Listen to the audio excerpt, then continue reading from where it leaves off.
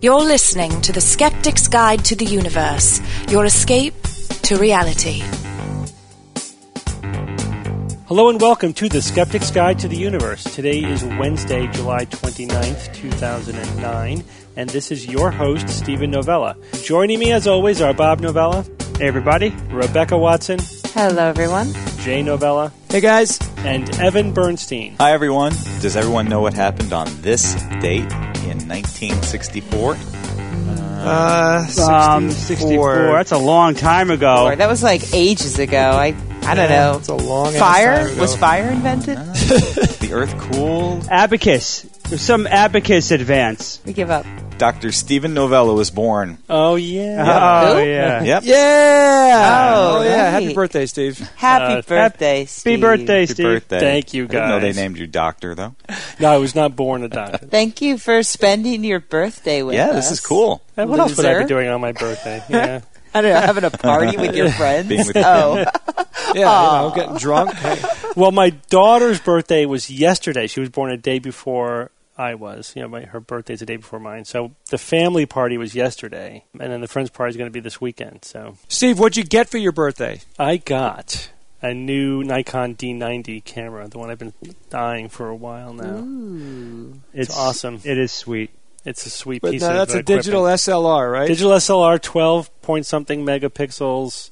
It's got live preview, got a sweet lens with vibration reduction. Wow. A significant upgrade. I mean, the D70 I was using before was awesome, but this is twice as awesome. How many megapixels does the human eye see at? I read in an imaging magazine years ago that human vision, in terms of lines of resolution, was 10,000 by 10,000. But you're really limited by the resolution of the screen you're viewing it on and the printer you're using to print them up on. And in general, unless you're printing, enormous posters, then you don't really need that many megapixels. Not to say it's not an awesome camera. No, that's Just- correct, yeah. except Yes. what megapixels get you Yeah. is zoom.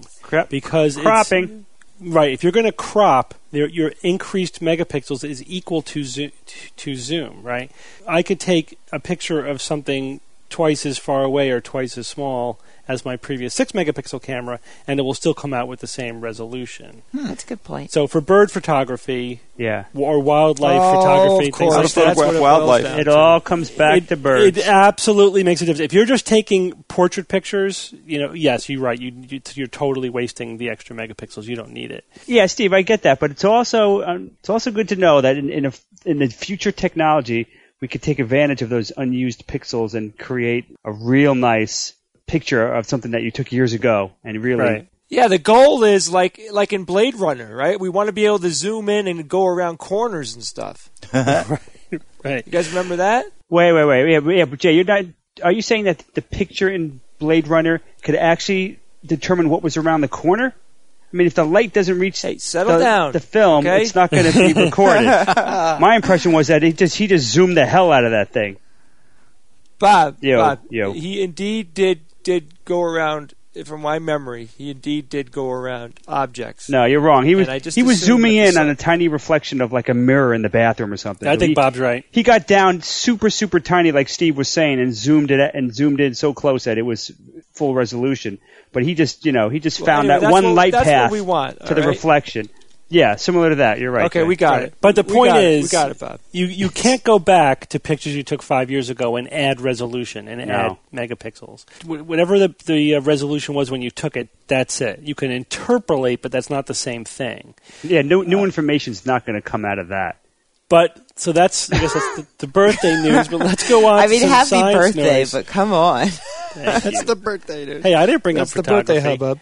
We're going to start by talking about the oldest animal fossils that have been found.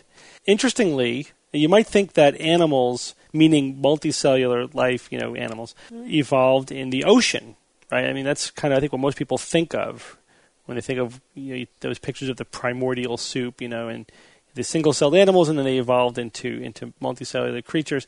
But the evidence suggests that it's possible that the first animals evolved in large lakes and not in the ocean, which is pretty surprising because lakes tend to be less stable and long-lived than, say, the ocean environment would be. Right. And this all comes from a fossil deposit in southern China, South China's Daoshantu Formation. And these are the most primitive or the earliest animal fossils that have been discovered roughly 600 million years ago. Wow. Geologists are pretty sure that this formation that has the characteristics of a lake environment, not an ocean. So that, which leads to this conclusion or this speculation that, well, then maybe that's where animals in fact evolved, which would be a significant change from prior thinking. Well, I mean, is it an either-or situation? Right? Like, they either evolved in lakes or in oceans? Why not both? Well, that's a good question, but you had to would start think, somewhere. Oh, you mean just the earliest examples? Yeah, the earliest. Yeah, I mean, obviously all animals are related. You know, there were not multiple origins of multicellular animals from single cellular life. So there had to be some original origin somewhere. And so far, that seems like it was in a lake environment. Of course, the thing is, when something began, usually we can only say that based upon what the oldest example is that we have of it. But it's unlikely that the oldest example we have of something is actually how old it really is. That's just statistically unlikely. When we look back at the evolution of life, we're looking at these windows, right? We have these windows back into time, and these windows are fossil finds, like this fossil formation.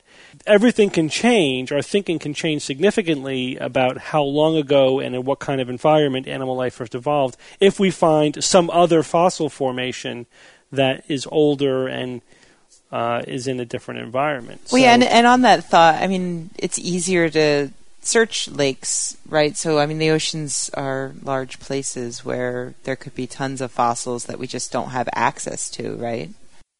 Well, actually, in the oceans is not a place you would actually even go looking for fossils, because the plate tectonics, the conveyor belt, underneath the ocean, is constantly destroying the ocean floor. It's diving down underneath the continental plates. Subduction. Yeah, and subduction and being recycled. So the oldest part of the ocean floor is only about 120 million years old. So if you want to go back 600 million years, you have to look on a continent. Well, Steve, don't forget though, a lot of, what is it, the Pacific? There's no real subduction, but it's seafloor spreading, right? It's coming up in the middle and separating and spreading apart. Well, yeah, it's all part of the conveyor belt. It's coming up in one place and then moving across and then diving down in some other place. But it's constantly turning over like a conveyor belt. So you need to have like mountains that at one point were under the ocean on a continental shelf, right? So on a continental plate, but underneath the ocean on the shoreline, and which is where a lot of the life is anyway. And then then it subsequently, rose up above sea level, and now we have access to it. So there are places where you can find fossils that were previously under the ocean. They're usually on mountaintops, ironically. What a testament to the ancient age of the earth. Seashells on the top of a mountain. Right, exactly. Hello. That's right. That came from the Ark, right? Yeah. The flood dropped it off there, right, Bob? Oh, yeah. I forgot about that. The next news item is about a new state of matter that has been created. Bob, can you tell us about this? Yeah, I love reading about new states of matter. It's fascinating. But lately, though, I've been getting to the point where, like, really? Is this really another state of matter we're talking about here? But this one, let's see if you guys obviously, I know you guys will recognize this. This time, the scientists are saying that they've created transparent aluminum. Whoa! Yeah. Now wait a minute. Now it's transparent to intense UV radiation or soft X-rays, not the visible spectrum. Not from Star Trek when Scotty invented transparent aluminum. You got it, man. If you're even a cadet level Star Trek fan, you have to be thinking of Star Trek 4, The Voyage Home, when that was the oil one, right? Right. Yes. So they go back in time because this alien probe appears at 24th century Earth, and they want to talk to the extinct whale. So they've got to go back in time, and they find a whale back in modern day, United States. They find some some whales, and they need a big fish tank for the whale. So Scotty uses this primitive computer program that he has no familiarity with and quickly designs an aluminum for this tank that's transparent to visible light. Yeah, can I also say that he was blazingly fast on that keyboard? Oh, Why would he know how to use Right? a keyboard if he lived his entire life in an age of voice recognition computer software? So really, this is what the podcast has come to. But I digress. This is what we've evolved. No, keep We have going. Let's evolved. not interrupt that for a podcast. He was talking into his mouse. Yeah, Yeah, remember that? Well, Oh, that God. was another. That was funny. Computer. But almost every article I read mentioned this, made the Star Trek connection, even had pictures from Star Trek. Wow, they're really reaching there. But of course, I could understand if you're a fan, that's the first thing you're going to think of. So now, states of matter, right, guys? We all know the solid, liquid, and gas. But then there's Plasma. also the fourth state, which Especially is plasma. gas. That's the most common state of matter in the universe. Then you got really wacky stuff like quark gluon plasmas and Bose-Einstein condensates, which is one of my favorites. So now we got transparent aluminum, apparently. What they do with it, though, the way they create it is pretty interesting. They use a very special laser called the flash laser in Hamburg, Germany, that shoots out these powerful bursts of soft X-rays.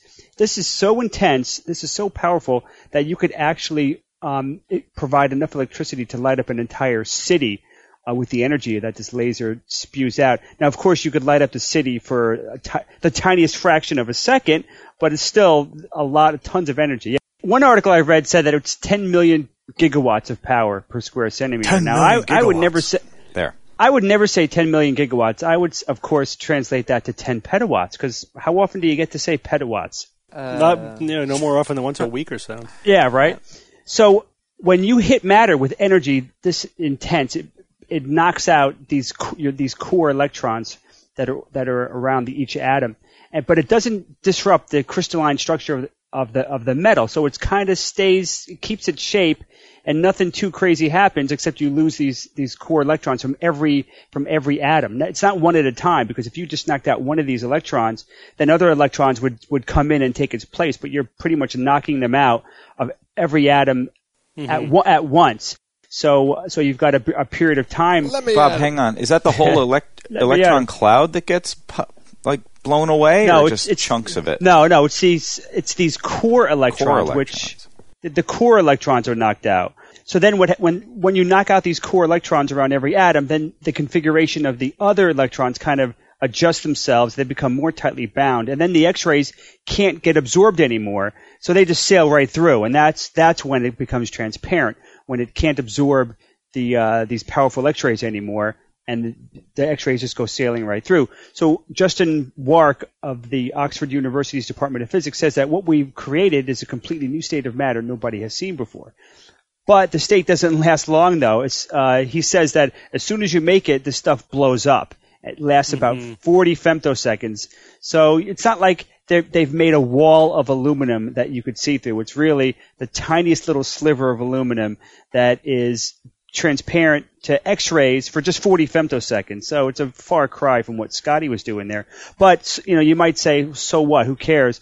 But as usual, the potential applications are pretty interesting. Wark says that transparent aluminum is just the start. The physical properties of the matter we're creating are relevant to the condition inside large planets, such as Jupiter, and we also hope that by studying it, we can gain a greater understanding of what's going on during the creation of miniature stars created by high-power laser implosions, which may one day allow the power of nuclear fusion to be harnessed here on Earth. So down the road, we might see some interesting stuff from this technology. And did you guys, the feeling I had when I read this was like, is this really a new state of matter? And I came across a commenter who said that he kind of agreed with me, and he said that seems this new state's only property is to be transparent to UV light. And taken from that point of view, I kind of agree that maybe it really isn't. But the other side of that coin, though, is that I think it maybe is really a new state of matter, because what they really created here is a dense solid. It's like an ordinary solid, but it's incredibly hot. So it's like matter that's deep inside Jupiter, at the core of Jupiter. It's got a normal density or a high density, but it's very hot. And generally you don't see that, because if something gets really hot, it blows apart or is very diffuse. and it's not generally dense and hot at the same time, except under these extreme conditions. So from one point of view, I guess it is another state of matter. Right. And it might actually exist in some large planets. Right, absolutely. Yeah. Well, let's move on from aluminum to mercury. The FDA has now altered their stance on mercury amalgam fillings. And the FDA now says that after reviewing all the evidence, mercury fillings in teeth are in fact safe, which is not really a big news to anyone who's followed the science. There really has never been any evidence that mercury in fillings in teeth posed any health risk. Yeah, I was really surprised to see that and a little worried because I'm like, wow, I've been under the assumption the entire time that it was safe. It is, but like so many things and a lot of these claims, there is a small, dedicated community who thinks of themselves as a consumer protection type of group. But in fact, they're just a group of true believers who have latched on to the notion that mercury in dental fillings causes all kinds of health problems. And they don't have the science on their side, but that has not stopped them. So these are like the anti-vaxxers or similar groups. Is there any research that shows that these fillings have been dangerous or have done any damage to anyone? No. So they're flat out just basing it on conjecture. Well, the worry was that mercury in the fillings could get loose and you swallow it, yeah, and then there's right? mercury And that's how floating it gets around. into Yeah. your system. It can build up, and mercury is very dangerous, and it builds up in your system, and especially for like pregnant women and things like much that. fish. Yep. So it's one of those things with just enough truth, I think, to make it plausible enough to pass around. And I know that I always heard it from like friends and coworkers. Oh, you shouldn't get the mercury because that's really bad for you, not knowing that it's got no basis in science and Right. that it actually is quite safe. So, yeah, it's one of those things where when there's just enough truth in it to make it believable, but not enough to actually make it true. It is mercury, and yes, mercury is toxic, but toxicity is the always good a matter. mercury.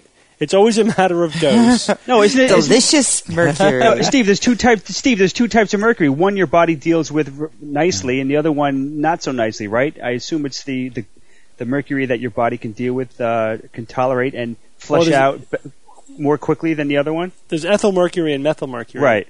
I think it's methyl in filling. And methyl mercury is the more toxic of the two than ethyl mercury. But again, it's not like it's being injected into your body or anything, like in vaccines. But that's ethyl mercury, which is more easily excreted. The real question with the amalgam fillings is how much of that mercury is getting into your system.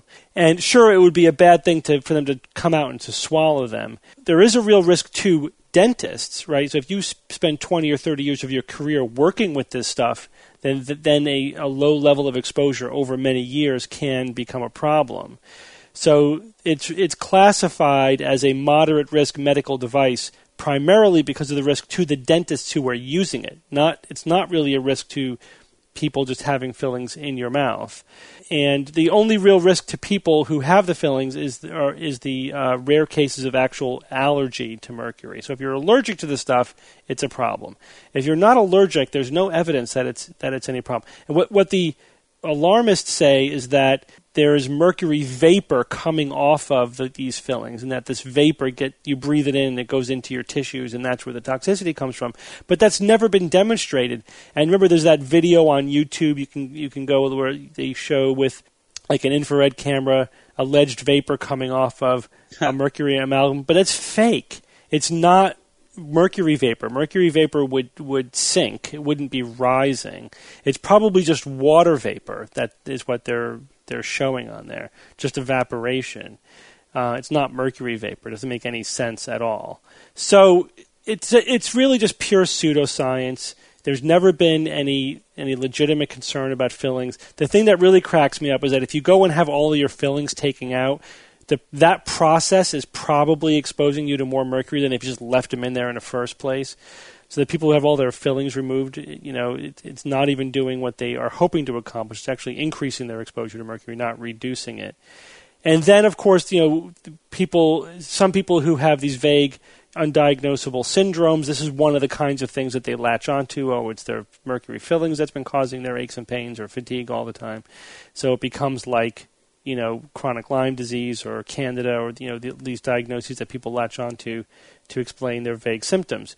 The reason why the FDA had any kind of warning about this was because they were sued by this group. There's one group, Consumers for Dental Choice. I love these misnomers for these kinds of groups. And they forced the FDA's hand by just harassing them in court. Yeah. But now the FDA has reversed that. They said that they've completed their systematic review of all the signs, and there's no risk, to mercury filling. So they're removing the warnings that they were forced to put there in the first place because of this lawsuit. Charles Brown from this group, Consumers for Dental Choice, says in response to the FDA's action that this is, he says, contemptuous attitude towards children and the unborn. He says this contemptuous attitude will not go unanswered. So they're fanatics, right? I mean, rather than making this about the science, they're trying to make it sound like the FDA doesn't care about children and the unborn. Come on. That kind of rhetoric is crazy. Worthless. Appropriately enough, the most recent person to warn me about mercury in fillings used tanning beds on a regular basis, which were recently determined to be as cancerous as mustard gas. Mm-hmm. So, yeah. You choose your risks. Yeah, pick your poison. Pick your poison. Evan, tell us about people being hypnotized. This is from Israel. Do you know they have an advisory committee on the law of hypnosis in Israel? And they have brought down a mandate declaring that people who are licensed to practice hypnotism, they must refrain from helping clients explore past lives. Mm-hmm. And you are not allowed to... Right. So hypnosis is regulated in Israel as like a medical intervention. It is, yeah. It falls under the jurisdiction of the health ministry there, and it's an advisory committee that actually keeps an eye on people who are licensed to practice hypnosis. Right. So there's a standard of care within hypnosis. There is. Practitioners, and they're saying now that does not include past life regression therapy. Right. Israel actually, according to this article, has several experts on reincarnation hypnosis who give sessions that aim to, and I quote, discover who they were in past lives, according to Dr. Liana Sofer, who apparently is a practicer of these treatments. She says the reincarnation hypnosis allows us to return to the prenatal stage. Oh, great, because we all want to be there, don't we? Here's my eventually we'll all be at the prenatal stage. Isn't that dead and gone? Isn't that the same thing? Non-existent? Essentially, yes. But you have a bright future. So we'll all get there eventually. Yeah. The fact that they even have to come down with a ruling like this is pretty remarkable. However, the ministry apparently decided not to completely ban the practice. They said, in keeping with the decision to allow a host of other practices which are not recognized as therapeutic by modern medicine, but they are believed by some to be remedial. So essentially, they can only give this mandate to the people who are licensed to do it, but I guess the unlicensed hypnotists are allowed to go out and do this. So it's kind of strange. So it's not like there's a law in place completely banning it. Any legitimate experts you speak to understand that this is just pure pseudoscience and nonsense. One of the doctors from one of the mental health centers, Dr. Aviv, says this is a mystical practice for people who believe in reincarnation. Hypnosis and reincarnations have nothing to do with one another. We've seen a number of cases where practitioners tried to perform this on patients and things went bad.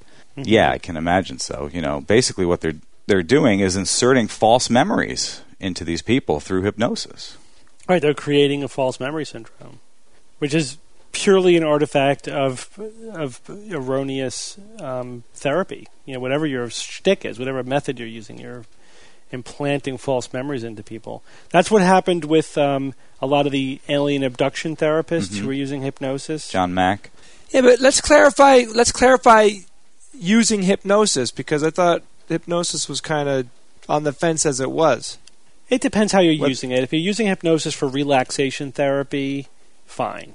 But if you're encouraging people to imagine that they were abducted by aliens, or you're encouraging them to imagine a past life, that's where you get into the false memory, the implanted memory problem. And I think it's perfectly reasonable to say that that is a risk without benefit. And, risk without benefit in medical interventions is generally considered to be unethical. Or at the very least, you need to have informed consent, right? So sometimes that's where these things go. It's like, okay, you can do it, but you got to warn patients that it's crap, right? Can I implant a false memory in you? Sure. I guess so. Is it a good one? Lay back, watch the watch, and I'll tell you all kinds of things that used to happen to you. Here, to wrap this up, though, the Dr. Sofer, the one who actually does this reincarnation hypnotism, she said that she cured a woman from chronic neck pains after having discovered she had been decapitated in a previous life. Oh, I didn't know that these kinds of things follow you from past life to next life, and how many all these maladies. There you go. Yeah, don't get an MRI of your neck or anything like that. I mean, So Evan, what does that mean if my ass hurts? No, what that means, Jay, is in a past life, just like this one, you were a pain in the ass. That's what that means. I got you. Okay. I was just going to suggest that you send a picture of it to Sylvester Stallone's mom and let her sort it out. Oh yeah, she's a buttologist. That's right. But what I love about past life regression is that everybody was an interesting character in their previous life. Yes. When, in fact, wouldn't like 99% of the time be like, you were a peasant who led a completely boring and unimportant who life. Ate mud and couldn't read or write and had 2 teeth. You were kind of a jerk. Sorry. Or, you were a slug because, FYI, there's 7 billion people now, and there weren't that many back then. That's right. Where'd they come from? That's a good point. One more news item. People can actually smell fear. Yeah, they can smell it. They conducted a study recently and found that the smell of human sweat, when the person that is sweating it is terrified, that it contains a chemical that not only registers in people, like in other words, you would notice it, but you also could have an emotional reaction to it as well, which is kind of on the whole like pheromone idea. Like we're kind of back to the pheromone idea here, which we've talked about in the past. There is a neuroscientist at Stony Brook University in New York named Lillian Mujica-Parody. I probably pronounced that wrong. She ran the study, and she was collecting sweat from first-time skydivers, which I thought was interesting. And then what they did was they took that sweat, and they had people smell that sweat while they were under an fMRI scanner, and they were testing the mental reaction of these people smelling the sweat, and they actually found some significant findings there. Activity in the amygdala region of the brain. Yeah, which is the emotion center, basically. Huh. Exactly. Thank you, Steve. Plus, there was also some responses found in the areas involved in vision and motor control and goal-directed behavior, which I also thought was interesting. Mm-hmm. They also tested non-stressed produced sweat, and you know what? They didn't find anything. It did not. Wow. It did not have the same reaction. That's a good control. Yeah. So it's not something generic to sweat, only in sweat from people who were sweating because they were under emotional stress. Another interesting thing there was that the stress sweat seemed to heighten people's awareness of threat, and they actually put a percentage on there. It said it was about 43% more accurate in judging whether a face was neutral or threatening. Right. If they smelled that type of sweat. They also studied the active chemical, because the thing about this study was that they were using sweat, which contains a lot of different chemicals, but they were trying to narrow down the actual chemical or group of chemicals that's doing it, and they found that they believe now it's a steroid called, and here we go, androstatedinone. So anyway, there it is. Pretty interesting. It seems proven now that we can pick up a vibe from somebody by their sweat or the chemical on their skin or whatnot. This probably is going to open the door to more similar studies. Interesting. I mean, it certainly makes sense, that we would evolve this mechanism by which if one person in our group is experiencing extreme fear, that we would get heightened senses and alertness, and we would be all keyed up and looking for danger. Am I the only one who thinks that this will quickly be picked up by the military and used as a a weapon. Oh, Rebecca, Yeah. don't get it wrong. The military funded this study. Woohoo! Yeah. I mean, because it makes sense. Making people terrified with a blast of a scent, Or making them calmer using this information. That's true. By blocking the receptors. Yeah. Why do I feel that the military is going to go with the fear one? Yeah, you wonder about that, though, because would you really want to artificially induce this and maybe downregulate those receptors or have people keyed up all the time? Or would you want them to be responding to actual fear in their comrades, right, in the other soldiers that are around them? What do you mean? So in other words, you're envisioning, some nasal spray or something that reproduces this, whatever hormones produce this effect, so that in combat they could be all keyed up and ready to go, right? No, I'm thinking the opposite. I'm thinking, this is something that you can use to terrify people. You could use it as maybe it's something that you blast out amongst a crowd to freak them out, toward your enemies, or maybe you use it as a torture device to shoot up someone's nose in order to get them to confess or something. Mm-hmm. That seems a more likely result, I think. Really? No, I think the nasal spray to improve performance on the battlefield was the first thing that I thought of. But by freaking someone out? But it doesn't freak them out. It makes them have heightened awareness and senses and a sense of danger, It sort of puts them in a state that's ready to deal with a threat. Yeah. Right? They had a 43% more accurate judging of whether a face was neutral or threatening. Yeah, but that doesn't necessarily mean that someone's going to be able to perform any better. Well, these sound like questions for future research. These are exactly the kind of things that will need to be sorted out. Let's go on to a couple of emails. First, a couple of corrections from last week. No corrections. A couple of corrections. We were having some fun with the pronunciation of the new element 112, named after Copernicus. We didn't like the fact that it was named Copernicum. Copernicus. We thought it should have been Copernicum. But it seems that the proper pronunciation is Copernicium. Which didn't we suggest that as a possibility? I thought we did. I think somebody might have said it, but I don't know if it made the final cut of the show. Someone edited. Then we'll just say that I said it. I think I agree that Copernicium sounds better than Copernicum, but it sounds even less like Copernicus. I still think Copernicum would be better. Absolutely. You mean Copernicus? Just like Einsteinium, right? Einsteinium sounds like Einstein. Right. Californium. Yeah. Right? Copernicum. Yeah. Come on, people. All right. The other really quick... Let us name the next one, guys, okay? That's the point. Run it by us, please. Thank you. Yeah, Rebeccium would have been easy. Absolutely. Rolls off the tongue. Watsonium. Novellium.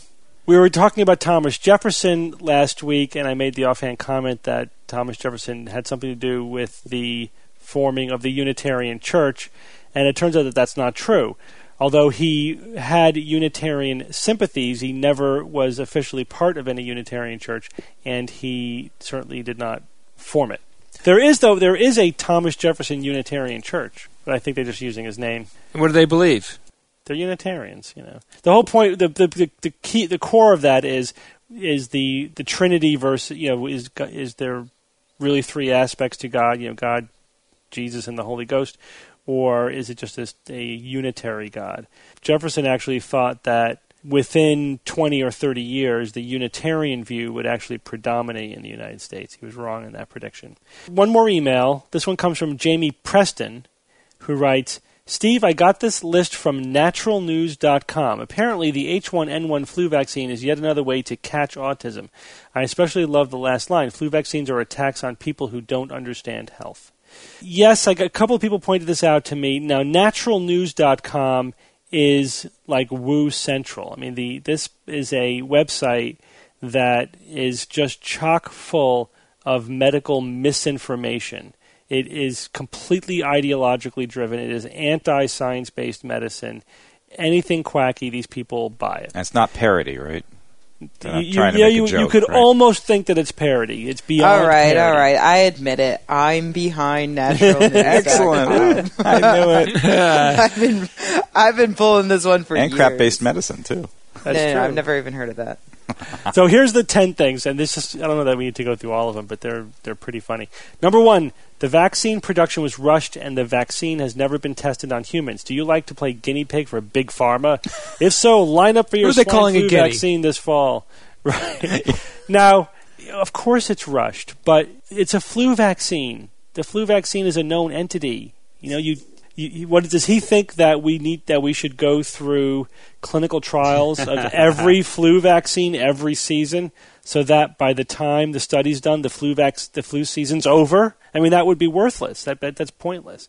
The vaccine itself absolutely is tested. It's just which antigens are being targeted by the flu vaccine from year to year, and this one is going to be targeted against the H1N1 or swine flu that's going around. So that's completely misleading. Number 2 is swine flu vaccines contain dangerous adjuvants that cause an inflammatory response in the body. This is why they are suspected of causing autism and other neurological disorders. First of all, they are not suspected of causing autism and other neurological disorders. That itself is a complete myth that is not evidence-based. The evidence shows there is absolutely no correlation. And the first sentence here, the adjuvants that cause an inflammatory response, that's the point of a vaccine. That's how they work.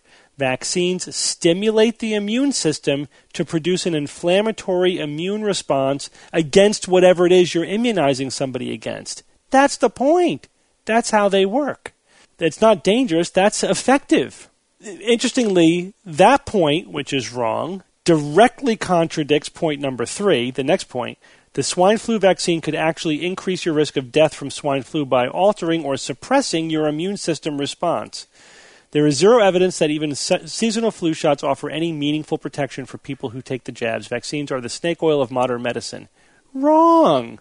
So first in number 2 he says that vaccines cause an immune system response, which is what they're supposed to do. And then in number 3 he says that it suppresses the immune system. Wrong. That's a myth. This guy's completely misinformed. Vaccines do not suppress your immune system. They stimulate the immune system.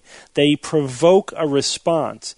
The way the immune system works is when it gets exposed to a foreign antigen, is what it's called. An antigen is anything that provokes a response from the immune system that binds antibodies. Then the antibodies bind to it. They target the cells in the immune system to attack whatever it is that's invading, that has the antibodies attached to it. And then some of those cells are memory B cells, right? They're B cells that remember whatever it was that provoked that response. And in fact, there's a little bit of a fine-tuning that goes on, right? You produce antibodies pretty much against everything, and then the ones that react to the antigen are the ones that provoke B cell production, and then a whole bunch of those kinds of antibodies get made. And then from those antibodies, the ones that bind best to the antigen will again further provoke B memory cells. So the antibodies get more and more affinity for the antigen, and then the next time you get exposed to it, you have an immediate response of antibodies that are already fine-tuned to whatever that antigen is. That's the whole concept behind vaccines. That's why they work so well. That's why there are many infections which you don't get twice, because once you get it, your immune system is primed against it. The reason why we can get the flu every year, or that we can get multiple colds, is because these viral strains change their antigens. They change from year to year, from strain to strain, from season to season. So they're constantly staying one step ahead of our immune system. The point of the flu vaccine is to give you immunity to the strains that we're likely to encounter the next season before you do, so that you have a very rapid immune response rather than having to be sick for 3 weeks with an illness. So this guy doesn't even know what he's talking about. He doesn't seem to be aware, or doesn't care, that he's contradicting himself from point 2 to point 3. Let me do a couple more. point. I was about to say, how many more of these does he have? My God, there's too much stupid. There's 10. I know. The next one is probably one that people have heard about. Doctors still don't know why the 1976 swine flu vaccines paralyzed so many people. And that means they really have no clue whether the upcoming vaccine might cause the same devastating side effects. Wrong. We know exactly why the 1976 swine flu vaccines caused paralysis in some people, because it provoked Guillain-Barré syndrome. Guillain-Barré syndrome is a known entity. It's a post-infectious syndrome, and it can be occasionally provoked by vaccines. Anytime you stimulate the immune system, you run the risk that the immune system might get confused, and while it's attacking proteins or antigens on a bacteria or virus, they will look similar enough to proteins on your nerves, on the coating outside of your nerves, that the immune system gets confused. It starts mounting an immune response against the nerves. Right? That's what Guillain-Barré syndrome is. That's something that's actually tracked pretty carefully for all vaccines, and we know that 1 in a million cases or so of vaccines are going to get a post-vaccination Guillain-Barré syndrome. That's one of the known risks of getting vaccines. It's not like we have no idea what's going on and no way to know what the risks are of the same thing happening again. So that's just wrong. That's the first. I mean, the other ones are just as stupid as those. They're all wrong. This guy gets everything wrong, basically. Well, let's go on with our interview.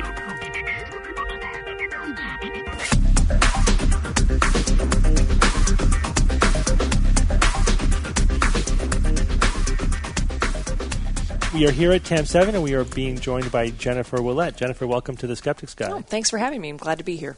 So you haven't given your talk yet. Usually we do the interviews after the talk, but for scheduling reasons, we needed to interview you before your talk. So tell us what you're going to be talking about. Well, as of last November, I've got this new job with the National Academy of Sciences. They have a new program called the Science and Entertainment Exchange. And essentially, it's, I guess for lack of a better thing, it's 1-800-FIND-A-SCIENTIST for Hollywood. That's kind of the bread and butter what we do. We're essentially trying to bring scientists together with people in the entertainment industry, particularly in film and television, just to get them interacting more, talking more with each other, because a lot of times those interactions can affect how scientists get portrayed, what kind of science gets portrayed on film and television. And I don't think I need to tell anyone here how powerful that medium is when it comes to creating perceptions, when it comes to what people think about science in general. I'll be showing some clips from a couple of science-themed TV shows, because one of the reasons I think that it's particularly a good time right now for this program is because there are so many science-themed shows on television. You've got CSI, you've got Numbers, you've got The Mentalist, which is entirely a skeptical show. Right, yeah, absolutely. And you've got House, who is, of course, probably the most famous atheist right now on network television. So I'll be showing clips from a few of those shows and talking a little bit about the impact that they're able to have, sharing some behind-the-scenes stories of what we've done so far, and talking a little bit about why we feel that this is important to do this. Because partly, yes, it's to get better, quote-unquote, science, more factual science in television, but we have to balance that with a need to tell a story. Ideally, what we want to do is get the message across. And one of the points I'll be making is, first of all, even bad science can provide a teaching moment, so to speak. Phil Plait, I think, uses this to great advantage when he does his film reviews and he points out the quote-unquote bad science. It's a teaching tool for him. And it gets a broad audience because people love these movies. Right. And the other thing I want to point out is that over and over again now, we're hearing the same message: follow the evidence on CSI, which is holds up the banner of critical thinking. You've got The Mentalist saying, there's no such thing as psychics. You've got House saying there's no such thing as magic, and working these messages and themes into their episodes in really powerful, memorable ways. And that's kind of the gist of why we think this is important. So how is Hollywood reacting to this effort? Do they think it's something that's useful to them, or? Yeah, believe it or not, they're really receptive. I've been really impressed. They're coming to us. We've done very, very little marketing in terms of reaching out to Hollywood. We've put out a few feelers, but essentially they hear about us through the grapevine, through people that we've worked with. It's funny because just last week we sat down with Anthony Zuiker, who is the guy who created CSI, and he's marvelous. I mean, he loves science. He's very smart. He's very curious, and you can see it in the shows that he creates. He did say they're kind of like, after 8 seasons, they're kind of running out of inventive ways to kill people. Yeah, so they're looking for ideas. He's actually apparently got a T-shirt that his staff made for him, and it's like all the different ways they've killed people on the show: stabbing, poisoning, electrocution. Awesome. And he says, it's getting pretty full, and we're running out of ideas. So if you have any, let us know. That's awesome. And I think this kind of effort is one of those win-win situations where sort of everybody wins. So why not the scientists get better science in movies, and Hollywood get scientists are willing to do some of their work for them, be consultants. And Phil has made the point that it actually helps sometimes with their story writing because there's really good story ideas in the real science. And that's something that we made a point at our launch symposium. We have partnered with with Janet and Jerry Zucker, who are a very well-known husband and wife producer-director team. And she basically tells all the directors and producers that she knows, this will help your storytelling. This will give you ideas. There's cool stuff out there. And it will actually help you make better products. And that's kind of the selling point, and there definitely is a hunger for that because Hollywood is all about the new idea. Yeah, and they're buying that, is what you're saying. Oh, totally. Yeah, they've been marvelous. Mm-hmm. What was your background before you came into this project? I was a writer, science writer, specializing primarily in applied physics topics. I've written a couple of books. So you're a geek. I'm a big geek. Awesome. Yes, yeah, I did actually major in English, and I kind of gravitated towards science writing. I also was raised by fundamentalist Christians, Awesome. which gives me an interesting sort of sidelight into that. That's how I actually ended up meeting some of the Skeptics. It's because a couple of them have similar backgrounds. Oh, cool. So, my background is pretty varied. One of the reasons I think that this was a natural job for me to gravitate towards is because I do work I use a lot of pop culture references in my writing. One of my books was The Physics of the Buffyverse, where essentially someone told me, didn't know that existed. Cool. Yeah. Where I basically looked at Buffy the Vampire Slayer and Angel and found science, found physics in it. Can you give me an example? I'm dying to hear. Well, one of the clips that I tend to show when I give talks on this, there was a famous episode called Hush. It was nominated for an Emmy. Yep. Great. Where the demons steal the voices. And if you notice at the very end, Buffy gets her voice back and she screams. And she lets out this long, high-pitched, prolonged scream, and their heads explode in green goo. And I love showing that clip because, A, green goo doesn't get better than that. Yeah. And B, it's an example of forced oscillation resonance. I mean, it's essentially the physics technique that Ella Fitzgerald used to shatter the wine glass in those Memorex commercials. So that's what I call found physics, a kind of teaching moment where you can actually take that scene and show it. Everybody laughs, they love the scene, and then you can actually talk about the physics behind it, and they're going to remember that much more than if I just gave them a dry lecture about forced oscillation resonance. Now, let me ask you a very serious question. Wait, Jay, as an aside, that episode is such a compelling episode, and I think only Joss Whedon can pull this off. Literally, was it 2/3 of the whole episode or a half? Was no dialogue. And it was nominated for an Emmy for its writing. Amazing. Yeah, but the couple of times I've read little screenwriting books, they actually tell you write a screenplay with no dialogue because it forces you to show, don't tell. To show your story and tell your story without relying upon dialogue. So that's actually kind of like an exercise that screenwriters are and often it's an told to excellent do. Communication tool also, I think, for scientists and for skeptics as well, because we tend to preach. We tend to be didactic. My books are didactic in nature, and Hollywood is not about that. It's about telling a story, but you can get that message across non-verbally. So I had a question. It's not that important, actually, but were you mad that Buffy and Angel didn't end up together? No. No, not at all. That broke my heart. I couldn't take it. I know, but that Spike was such an awesome character. Yeah, he was awesome. I actually kind of like the way they ended it, where no one got the girl. She kind of goes off on her own, and I don't know if you've been reading the comic books. No, but they continued the series pretty much. They're continuing the series, and Buffy has experimented with same-sex tendencies and all these various things. They're going in some very interesting directions. I got to pick up those comics now. things that you can do in comic books, but the TV shows maybe not so much. Not ready for. They did same-sex. In Buffy, there was a lesbian. Yes. Oh yeah. Willow and her girlfriend. You could always tell when it was Sweeps Week because that's when they had the lesbian love scenes. Yeah. Right. So, how does it work with your business now? You just get a phone call and they say, we're making a movie about this. Like, who do you think we need, or do they know what they need? Well, they sometimes they think they know what they need, and they need something different. Sometimes they know exactly what they need. Anthony Zeiker knew exactly what he needed.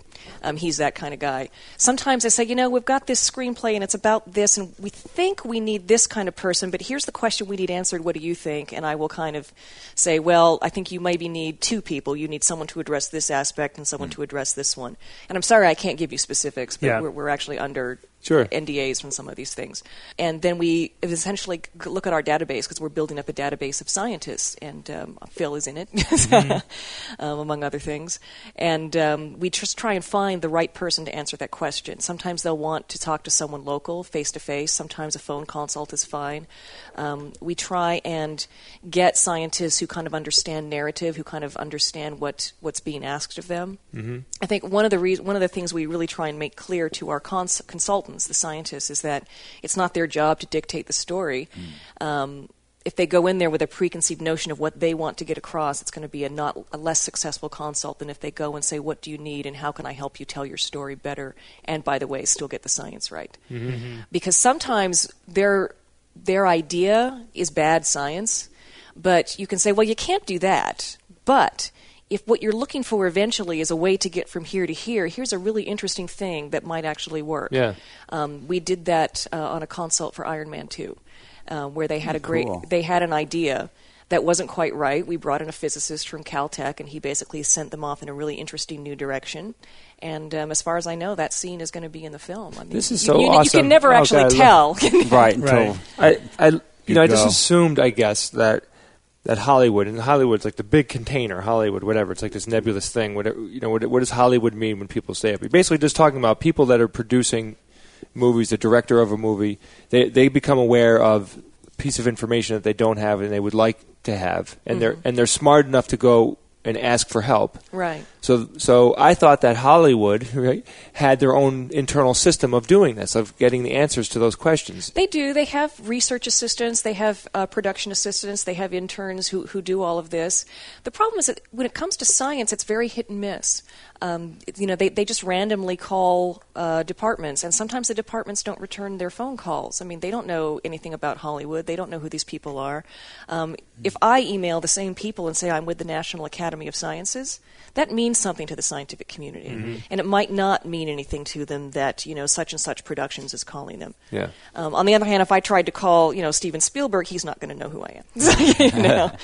He may not know about the National Academy of Sciences, but if I mention Janet and Jerry Zucker, he will. Yeah. So you need both those sides. I think that's why it's important that the Zuckers partnered with the National Academy on this.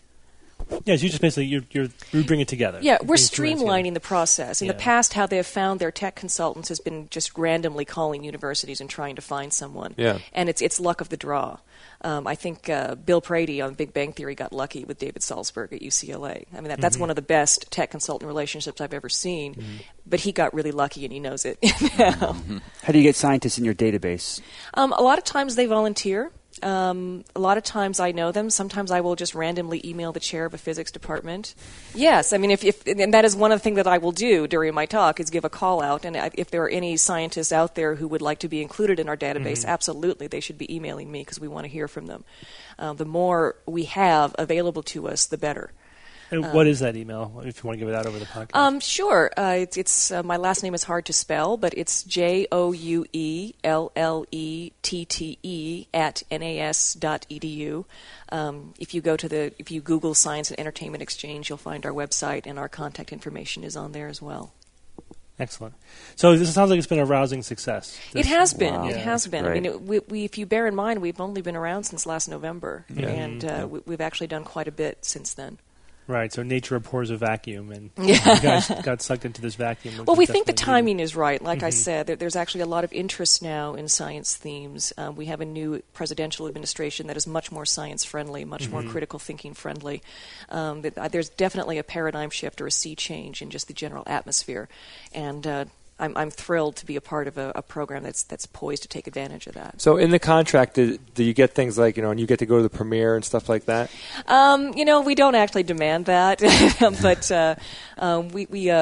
Jeff Silver, who's doing Tron 2, did promise that we'd get to go to the premiere of Tron 2? Yeah. I thought I heard they were remaking Tron 1, but I guess no, it's a sequel. It's a sequel. Okay, awesome. Well, you may have read about it on the IO9 blog. It's public knowledge. This is being done. Awesome. But that's the other thing I was going to mention is it's not just science-themed shows like CSI and some of the ones that you mentioned, but I think the industry, because of the technology, the CGI, I've noticed a lot more science fiction type of movies out, like Iron Man, as you mentioned, and now sequel to Tron, and those movies tend to need the science tech consultants. Oh as well, very much so. The themes of those shows. And sometimes we get surprising ones. I mean, we actually, Lie to Me actually contacted us for just, a really minor query that they had. I mean, they just needed a quick question on a script, and we responded to that. And, it was kind of on the bubble between whether it was science or not, but we answered it. We helped them. Yeah, well, it's a lot of science in that show. That show's about the lead. Well, yeah. And actually, one of the things I like about that, because I come from a physics background, and lie detection technology is very controversial in physics. And I think in the second episode of that show, they completely debunked lie detecting in this really wonderful, memorable way. Cool. So it was really nice to see that. Cool. Right, but at the same time, I think they're definitely skirting the edge of saying, see how is the corner of his mouth turned up? That means there's a very specific thing. That's I like the show though because it's very clear about its ambiguity and that sometimes, I mean, you can tell someone's lying, but why are they lying? And there have been episodes where it was, people were actually lying for a good reason. They were lying to cover up something else, and sometimes what you think it means. I mean, my favorite scene was where, he was misreading this one woman, Judge, that she somehow did not love her daughter because he wasn't seeing any particular fine line expression around the forehead, eye area, and it turns out, of course, she'd had Botox. And so, I mean, it makes it very clear that there are certain things that can throw you off, that this is an inexact quote-unquote science, and I think the show does make that clear. Have you seen any of the episodes of the new series Mental? I have not seen Mental. No. It's horrible. Okay. On multiple levels. Just as a neuroscientist and a physician, it was hard to keep from vomiting every moment of that show. It was so terrible. So I don't know if you were. It sounds like you were not involved with hooking them up. No, they have tech. not. They probably don't have any. Well, sometimes they don't. It's we're doing something at Comic-Con in a couple of weeks. We have a panel where we're talking. We've got the Fringe guys there. We've got Jane Espenson. She's going to be talking about Caprica and about Dollhouse. And we do have a neuroscientist who is on one of the consultants to Fringe. He's new, so we won't really be seeing his input till the second season. But Dollhouse, it turned out, didn't even have a tech consultant for its neuroscience. So we're kind of hoping that we'll be able to at least say, we do have them. We have neuroscientists, and they can help you. Right. What about consultants for things other than movies or TV? What about, say, books or comics or video games? Well, it's interesting that you bring up comics and video games because we're interested in that, definitely. Certainly comics, because so often those get turned into movies. In fact, our program coordinator, Rick Lovard, has a comic called Berserker with Top Cow. And he definitely wants, to bring the exchange because he's actually talked to a couple scientists for his background. And we're not going to see that till later on in the series. Berserker just premiered with its premiere issue. But there's definitely a need for it there in comics. Okay. Now, this is one of those issues where we talk a lot about the impact that media like movies and TV has on the public perception of science and scientists. But is there any actual data to back that up? Or is it really just something that we feel? And There's very little data, but it's growing. There's really only a couple people who are actually studying this. One of them is David Kirby, and the other is Marty Kaplan, who runs the Hollywood Health and Society program out of the University of Southern California. And he's done a number of studies. He's actually got close enough relationships with, say, Grey's Anatomy or ER, where he was able to actually do a test with them where they agreed to basically plant a piece of information about breast cancer in an issue, in an episode, and then test before and after people's awareness of that fact. And it went through the roof. Wow. And so, of course, if there's a piece of misinformation, the belief in the misinformation would go through the roof, that's too. why people were rightly upset when a couple years ago Eli Stone came out with the anti-vax storyline. People were very upset, and actually people in Hollywood were upset. Believe it or not, there are many critical thinkers in Hollywood, and they were very upset, about that particular storyline. Yeah, and I think their solution was the disclaimer. Yeah. Right, which doesn't really work? Well, you put the disclaimer, but you've already put that bit of misinformation in this very powerful narrative context. Right. And I think we've already seen that a good story, good anecdotal story, will trump data every time in the public mind. I mean, absolutely. I mean, fair or not, people who have not been trained to catch themselves are going to buy that story. And the bane of our existence as skeptics is that the psychological literature shows that if you tell somebody that something is a myth or that it's wrong, more people will end up remembering the fact as being true. Oh, so yes, that does not surprise me. Yeah, A is a myth, and then just 3 months later, oh yeah, there's something about A. I remember that. That's so that's why they said the disclaimer thing. Yeah, that makes us leave the room screaming. You know? Yeah, but that's actually why why it's, say, that scene in Lie to Me where he debunks the lie detector. I mean, it puts it in this powerful context, and they remembered the story of the debunking and why it's wrong, and it actually works. They actually remember that verbatim. Yeah, that scene. That's right. You have to put it in the context of a story because that's how we think and how we remember things, which is why, as you said, the Eli Stone thing of telling this powerful, emotional story about a child, that's what people are going to remember, not any other thing that you have going on. Right. And what they'll remember is that child didn't become vaccinated and he died, and that's terrible, so I should vaccinate my child. And that's how the thinking is going to go. Mm-hmm. And if you tell the story that somehow because he was vaccinated the child got sick and died, then people are going to just automatically take away vaccines are bad. Mm-hmm. And that, I think, is what happened. Mm-hmm. So what's your favorite sci-fi movie and or TV show? Well, sci-fi movie is Blade Runner. I mean, that's kind of a no-brainer. Yeah. Classic. I have that movie memorized. Yeah. And I even listen to the soundtrack. All right, that's really the classic version or the later director's cut? Director's cut. Oh, absolutely. Yeah. Director's cut. Got rid of the voiceover. Exactly. Yeah. The voiceover ruined it. You don't need to lead the audience. Yeah. Right. And actually, we actually did get to sit down with Ridley Scott at some point, and it was marvelous to be able to sit down and hear his stories. That's wow. And as for TV, I mean, I have a lot of favorite shows. I mean, obviously we watch House, I watch Lie to Me, and I watch Bones on a regular basis. Yeah. Mm-hmm. So those are all good. No Big Bang Theory? I do watch Big Bang Theory. Yeah, it tends to conflict sometimes, so we have to put that on DVR and catch up with it. Oh, you got to TiVo everything. Yeah. Exactly. Well, Jennifer, thank you so much for sitting down with us. We really appreciate the time. Thanks for having me. Thank you. Thank you. It's time for Science or Fiction. Each week, I come up with 3 science news items or facts, 2 genuine and 1 fictitious, and then I challenge my expert skeptics to tell me which one is the fake. Is everyone ready for this week? I am so ready. Oh, I'm so ready. Totally. Here we go. Number 3. Item number 1, a new systematic review of published research concludes that there is no significant nutritional difference between organically grown food and more traditionally grown food. Item number 2, scientists have developed a technology for barcoding human DNA, which can be used for rapid bioidentification using non-invasive transdermal scanning.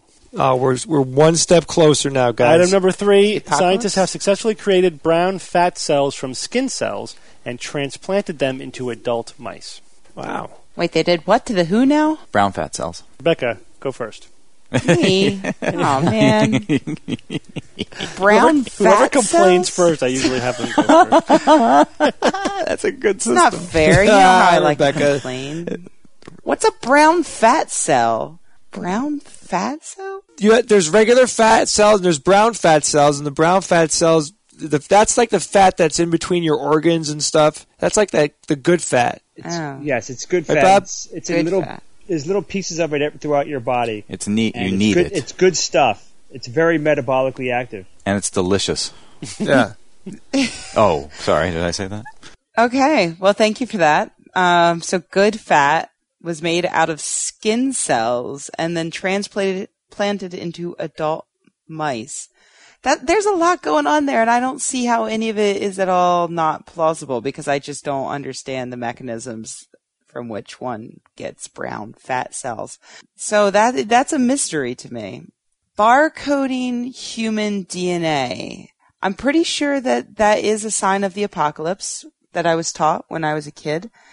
That sounds like something that could work for rapid bioidentification using non-invasive transdermal scanning. Yeah, why not? Yeah, sure. I'm kind of at a loss here. I don't know if you can tell. No significant nutritional difference between organically grown food and more traditionally grown food. I can totally buy that. That makes perfect sense. We all know that organic food is steeped in bunkness. I'm saying that one's science. I'll say barcodes are science, and I'll say that I don't know what the F happens with brown fat cells, but you're making it up. Okay. Jay? I guess. Although that DNA thing, I don't know. Can I go back? We're on to Jay now. I'm being Bob. You are. Just being Bob. It's fun, isn't it? I'm going to need another 10 minutes. Say nano, Rebecca. Nano. We need to give millions and billions and zillions of dollars to this. All right. So a new systematic review of published research concludes that there is no significant nutritional difference between organically grown food and more traditionally grown food. Man, I could think of some reasons why, off the cuff, I wouldn't believe this, and that is because I do actually notice a difference mostly between organic and just regularly grown food. Usually the organic stuff looks a little bit better, it tastes a little bit better, sometimes it's even bigger. That's at my particular supermarket, so maybe I can't trust that. That's too anecdotal. I mean, I do know when you go to Costco, all the fruit they have there is awesome. And I don't know if that's organic or what, but it's way better than the shit I get at my supermarket. I could see how that's true, though. Scientists have developed a technology for barcoding human DNA. That's awesome. Yeah, I believe that. Of course they barcoded human DNA. I mean, we're all going to be on the shelves of stores all across the world now, right? Isn't that why they're doing it? Oh, yes. Yeah. Bob? Yeah. I already have an ISBN. That's when the Antichrist comes. That's how he's going to control everybody. Yeah, right. And then the last one, scientists have successfully created brown fat cells from skin cells and transplanted them into adult mice. I don't know about that. They made them from skin cells. I could see maybe them making them not skin cells, but stem cells, or maybe other kinds of fat cells, but skin cells, I don't know. It doesn't seem right to me. That's the fake. Okay, Evan.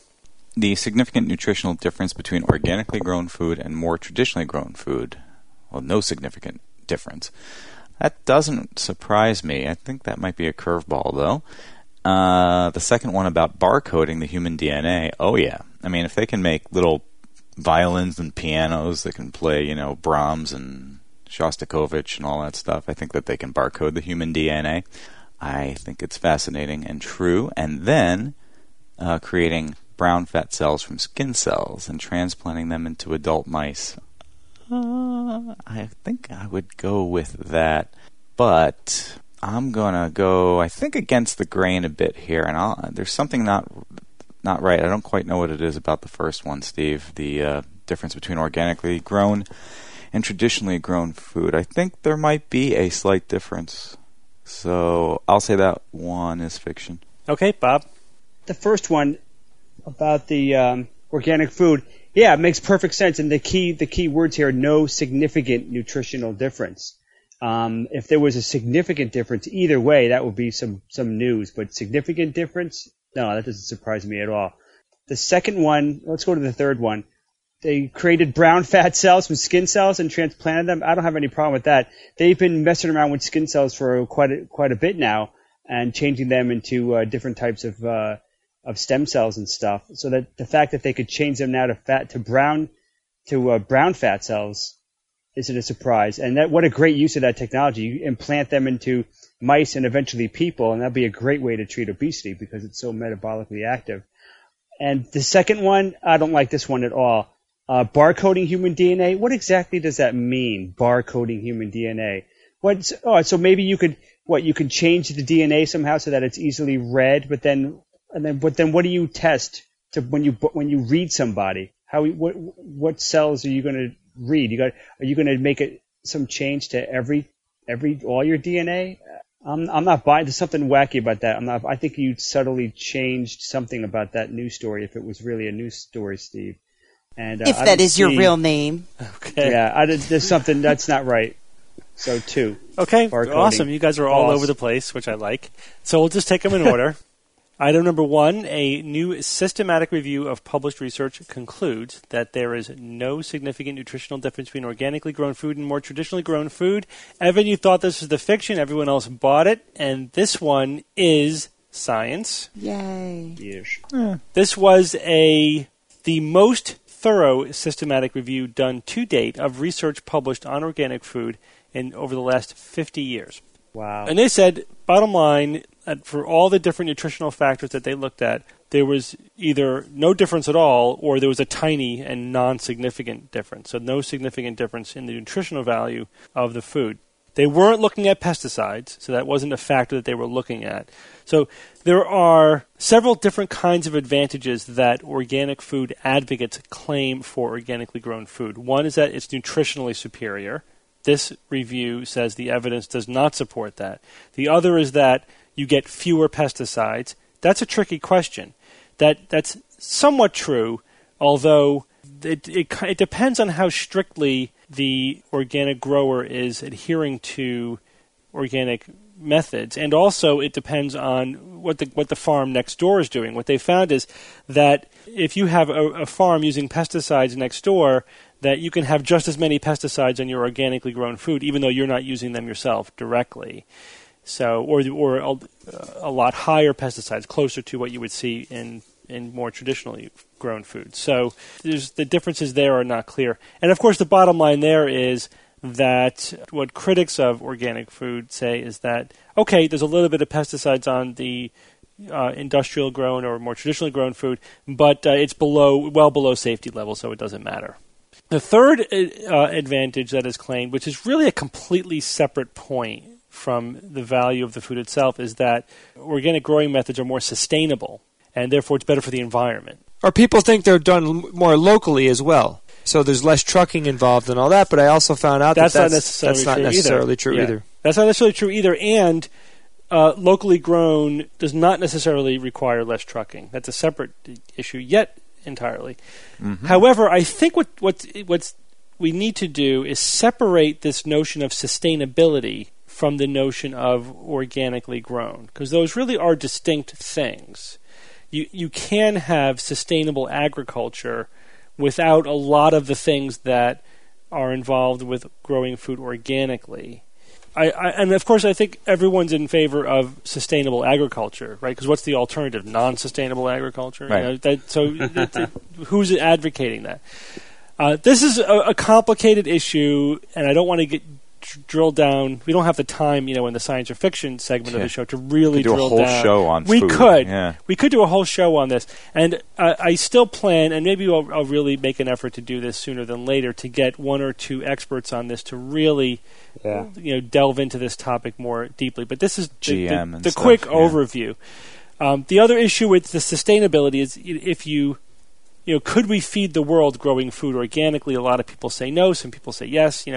That's another controversy. So these are all questions that I would love to get into with a couple of experts on the two sides of this question. But this recent systematic review, pretty compellingly argues that one advantage, that it's more nutritious, is not supported by the evidence.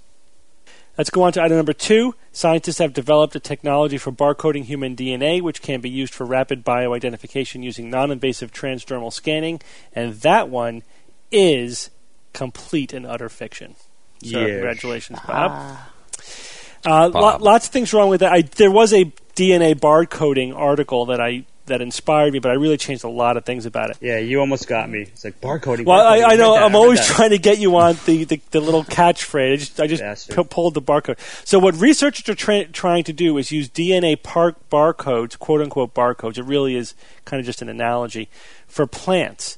And what they're trying, they've actually already started doing this for animals, but they're not doing this to identify individuals within a species, but to identify species from each other. And the point of this is to say that species X, whatever that species is defined by having these DNA sequences, right? If you have these DNA sequences, you are a member of this species. And it's easier to do in animals because there's more variability than among plants. So in order to do this, Again, and now they're trying to extend this technique to plants. In order to do this, you need to identify either genes or segments of the DNA that are that are present in most or all plants, if you can, and that are variable enough that they will be different between every species of plant, right? This is important for conservation reasons primarily. The things that are wrong with, what I came up with is, again, this kind of barcoding DNA technology is not used to differentiate individuals within a species, but to characterize different species from each other. Not that you can't use DNA analysis to identify individuals. You can, but just not using this kind of this quote unquote barcoding technique. But also, when you use stretches of DNA to identify individuals, you have to actually analyze the DNA, and it takes time. There's no method for, putting your hand in front of a scanner and using a beam to read your DNA. That's completely made up. I don't know of any technology that can do that. Right.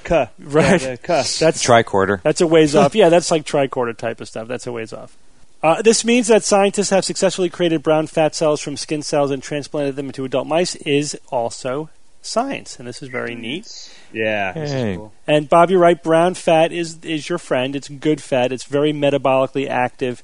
The thinking is that brown fat burns energy to make heat, and it's just a way of heating up our body to fight, to protect us against the cold, right? It's just a way of regulating our body temperature. Because it's so metabolically active and it burns up so many calories, it may actually be a way of fighting obesity. The question is, how do you increase the amount of brown fat that somebody has?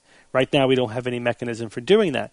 This is a Bruce Spiegelman, PhD, from the Dana-Farber Cancer Institute, leading a team, and what they showed is that they can they're trying to identify which proteins or which genes are the triggers that will turn the precursor cells into brown fat cells.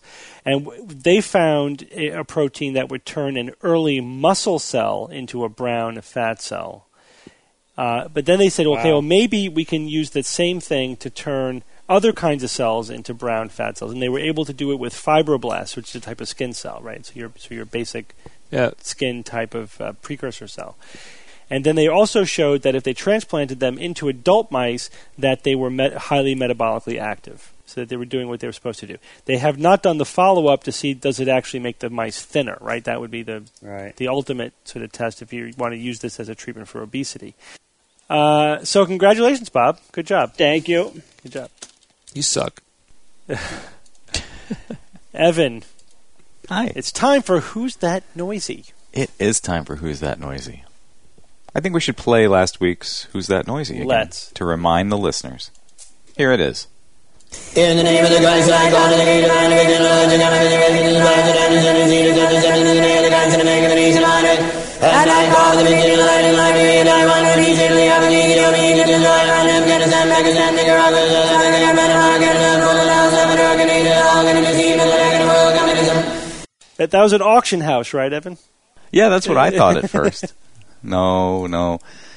That was, in fact, a chanting ceremony courtesy of the Church Universal and Triumphant, led by Elizabeth Clare Prophet. You ever heard of this woman before? No. No. It is a cult. And, they believe in a lot of wild things. That is for sure. So they believe in the science of the spoken word. They have a system of spoken prayers. They call them decrees. And that's what they call the system, the science of the spoken word. They practice this. It's repetition of prayers, generally in English, in unison, at full voice, often rapidly, while visualizing a specific outcome along with spiritual energy in various colors. That makes perfect sense. Very scientific. It's magic. Actually. It's casting the spells. Effectively, yeah. Now, some of our listeners guessed that, right? Yeah, absolutely. In fact, the first one to guess it correctly from the message boards, our friend Chew, C-H-E-W, as in Chewbacca, was the first one to get it right. What do you got for this week, Ev? Shut itself down, so I'm just reestablishing it. All right. And now, for the moment you've all been waiting for, the highlight of the podcast, Who's That Noisy?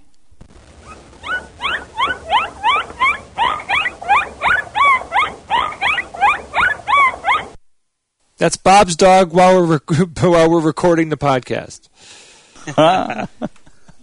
Thank you, Evan. Jay, you got a quote for us? I have a quote from Robert L. Park. He's most noted for his critical commentaries on alt-med and other pseudoscience, as well as his opposition to space travel and space development. Did you know that? Yeah. Yeah, he Yes. said that on our show. First year we interviewed him. He favors robotic exploration over human exploration. Jay might not have been on that actually. one. He said, the greatest discoveries of science have always been those that force us to rethink our beliefs about the universe and our place in it. Bobby L. Park! That's a great guy. Does anyone call him Bobby? Bob Park. Doesn't Bob matter. Park. That was a nice touch, Jay. Well, thanks, Jay. Couple of quick announcements. So we have 2 skeptical events coming up where the SGU will be doing a live show. So if you could not make it to TAM 7, fear not, because Labor Day weekend is DragonCon 2009. And at DragonCon there is a science track, a podcasting track, and a skeptical track. And a dragon track. That's right. And the SGU will be there on various talks and panels, and we're going to be doing a live show on Sunday. And a lot of the skeptical names you'll recognize will be there, like Phil Plait and Brian Dunning. Some of our friends from Australia are going to be there. A lot of the Skeptics will be there. Maria, amongst So cool. Oh, and I just met a skeptic named Maria. yeah. And Maria. On that, before you move on, I should mention that Maria is hosting a star party the night before DragonCon. So you should get there early because it's going to be really cool. She's going to have a lot of celebrities there, skeptical celebrities, of course. Right. It's going to be a benefit for the astronomer who named an asteroid after me, Jeff Medcalf. Yeah, all the details are on Skeptic if you go to Skeptic and search for Star Party. So Awesome. yeah, get there early. It's going to be great. And that's in Atlanta, Georgia. Mm-hmm. And if you're in the Northeast, the following Saturday, September 12th, there is the Nexus Con, the Northeastern Conference on Science and Skepticism, hosted by the New England Skeptical Society and the New York City Skeptics, which again will feature a live show by the SGU, as well as incredible lineup of science and skeptical lecturers. Carl Zimmer will be there, John Rennie, Jamie Ian Swiss, and many others. Check it out at the. You can get to the webpage from our site, or it's NECSSCon, and that's going to be a good time. So it's in New York City. So if you're in the Northeast, it'll be close to you. So trying to spread these conventions around the country so people can get to them no matter where you live. So thank you all for joining me again this week. Thank Shirley. you, Steve. Thanks, Steve. Happy birthday. Happy Yes. birthday. And until next week, this is your Skeptic's Guide to the Universe.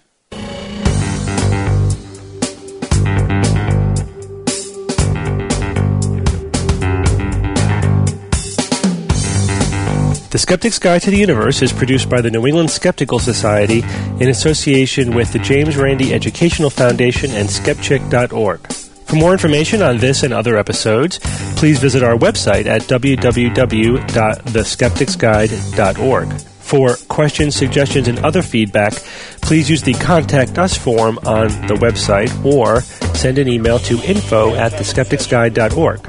If you enjoyed this episode, then please help us spread the word by voting for us on Dig or leaving us a review on iTunes. You can find links to these sites and others through our homepage. Theorem is produced by Kineto and is used with permission.